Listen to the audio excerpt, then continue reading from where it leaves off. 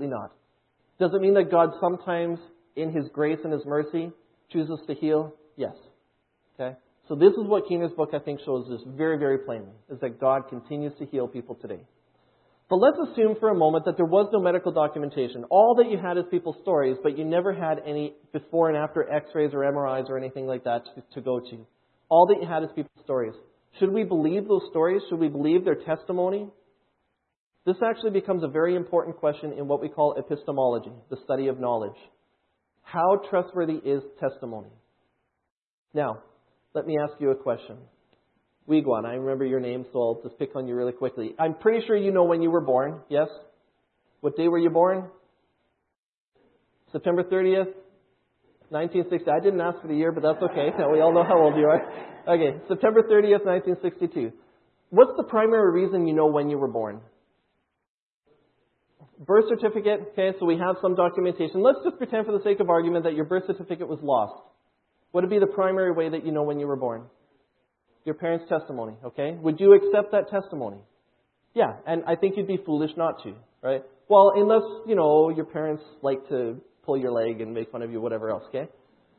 Now, the simple point in this is that we tend to accept people's testimony, particularly when they're people that we know and people that we trust, right? And if we don't, it's very difficult to learn anything at all. Imagine for a moment that you were 2 years old again. So, put yourself back however many years it takes to get yourself to 2 years old. And let's imagine that when you pick up this red object on the counter and you look up at your mommy and you say, huh? And your mommy says, apple. Let's imagine that going through your head at that point is, all that I have to go on is your testimony. Why should I believe your testimony? It's just as likely that you're lying as that you're telling me the truth. That's probably not an apple at all. It's probably a banana. How much would you be able to learn if that's the way you treated people's testimony? You never learn anything. The vast majority of what we learn from other people. And we can only learn things from other people if we trust their testimony and accept their authority. Now, we only trust people's testimony and authority if there's a reason to. Okay? Our parents, we usually have pretty good reason to trust them. We go to our doctor, we have pretty good reason to trust his testimony about what's wrong with my body. I mean, some of it's pretty obvious, but we trust people's testimony when we have reason to, and the only time that we don't trust people's testimony is if we have some sort of compelling reason not to. Now, here's the issue. If you have testimony from hundreds of millions of people around the world today that God is working these miraculous healings and events in their lives, if you say, no, they're probably making it all up, you're discounting the testimony of a huge proportion of the world's population. You're saying, no, their testimony is just untrustworthy. And you're not just talking about, and David Hume, incidentally, was very much a racist. He said anybody really outside of the civilized West, by which he meant Scotland, that they were really a barbarian. So one of the things he says, one of the reasons I don't trust miracle accounts is because they only come from uncivilized, barbarous nations. By which he meant people that weren't Scottish, really. Because the French he considered uncivilized and barbarous as well. We don't just hear miracle accounts from third world nations, less advanced scientifically, technologically civilizations. We hear them also from the heart of Canada, the United States. Incidentally, a lot of the ones in Keener's book come from the Vancouver area. Okay? Different ministries in the Vancouver area. Throughout the world, every country is represented. So it's not just certain groups of people, certain people groups, certain ethnicities, certain countries. It's across the board. And you're discounting all of their testimony on the basis of your prejudiced notion that miracles don't happen because they're never seen to be happen, and if anybody says they saw them happen, they're lying or mistaken because I don't see them happen. If all that we had, this is what I'm saying, if all that we had is their testimony of millions of people, that should be enough for us.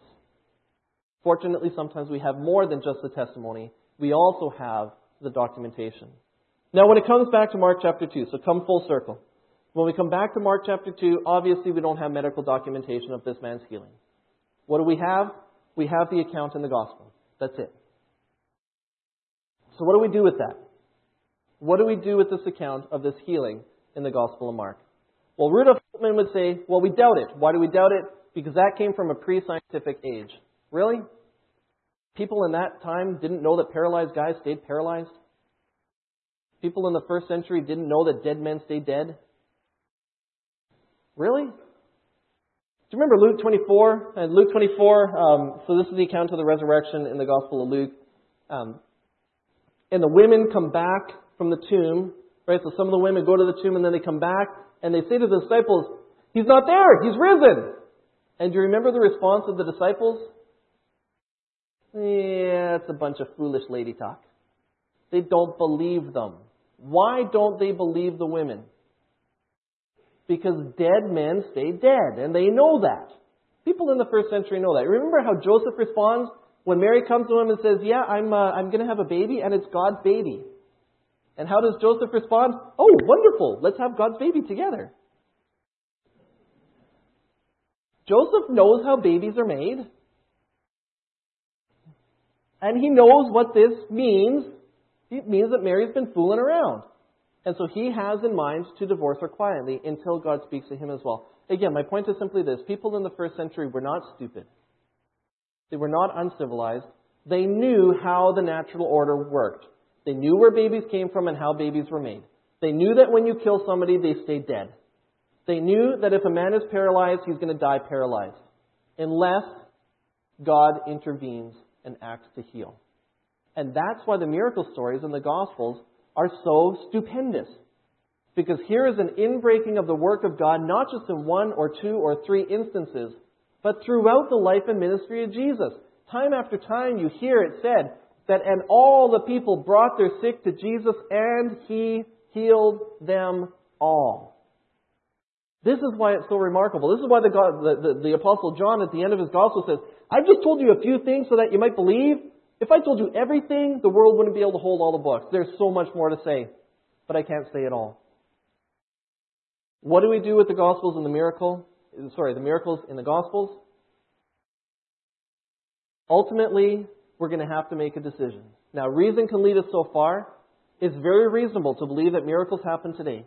It's very reasonable to say that, look, the objections against miracles don't hold any water. But that reasonableness is not going to get you to the right place in relationship to the gospel. Okay? Ultimately, one needs to place their trust and their faith in the one who works the miracles. In the one who heals the paralyzed man. But before he heals the paralyzed man, he says to him, Son, your sins are forgiven. And so the question becomes not just, are you willing to follow the evidence where it leads and say, yes, Jesus healed people and God continues to work miracles today? The question becomes, are you willing to put your faith and your trust in the one who can not only heal the body, but can forgive sin and bring eternal life? That then becomes the question that we're left with. Let's pray together as we close. Father God, we are so thankful, Lord, for the gift of your word. Lord, we're so thankful for the gift of your actions, your working, your miracles in our lives, in our midst, in the lives of people around the world. God, I pray that you would continue to just open our eyes to what you are doing. And Lord, give us a boldness to pray for those who need your healing, who need your miraculous work in their lives. Lord, that we would pray boldly and that we would expect you to answer. And that, Lord, when you do answer, we would give you the praise and the glory. And that, Lord, when you choose in your grace and in your mercy not to answer the way that we pray, that we would accept your verdict and that we would continue to worship and to glorify the God who gives and the God who takes away. Lord, help us not to approach your word with a skeptical, cynical heart. Lord, help us to approach it with a faith that seeks to understand and to know you more. We pray this all in the precious name of Christ our Savior. Amen.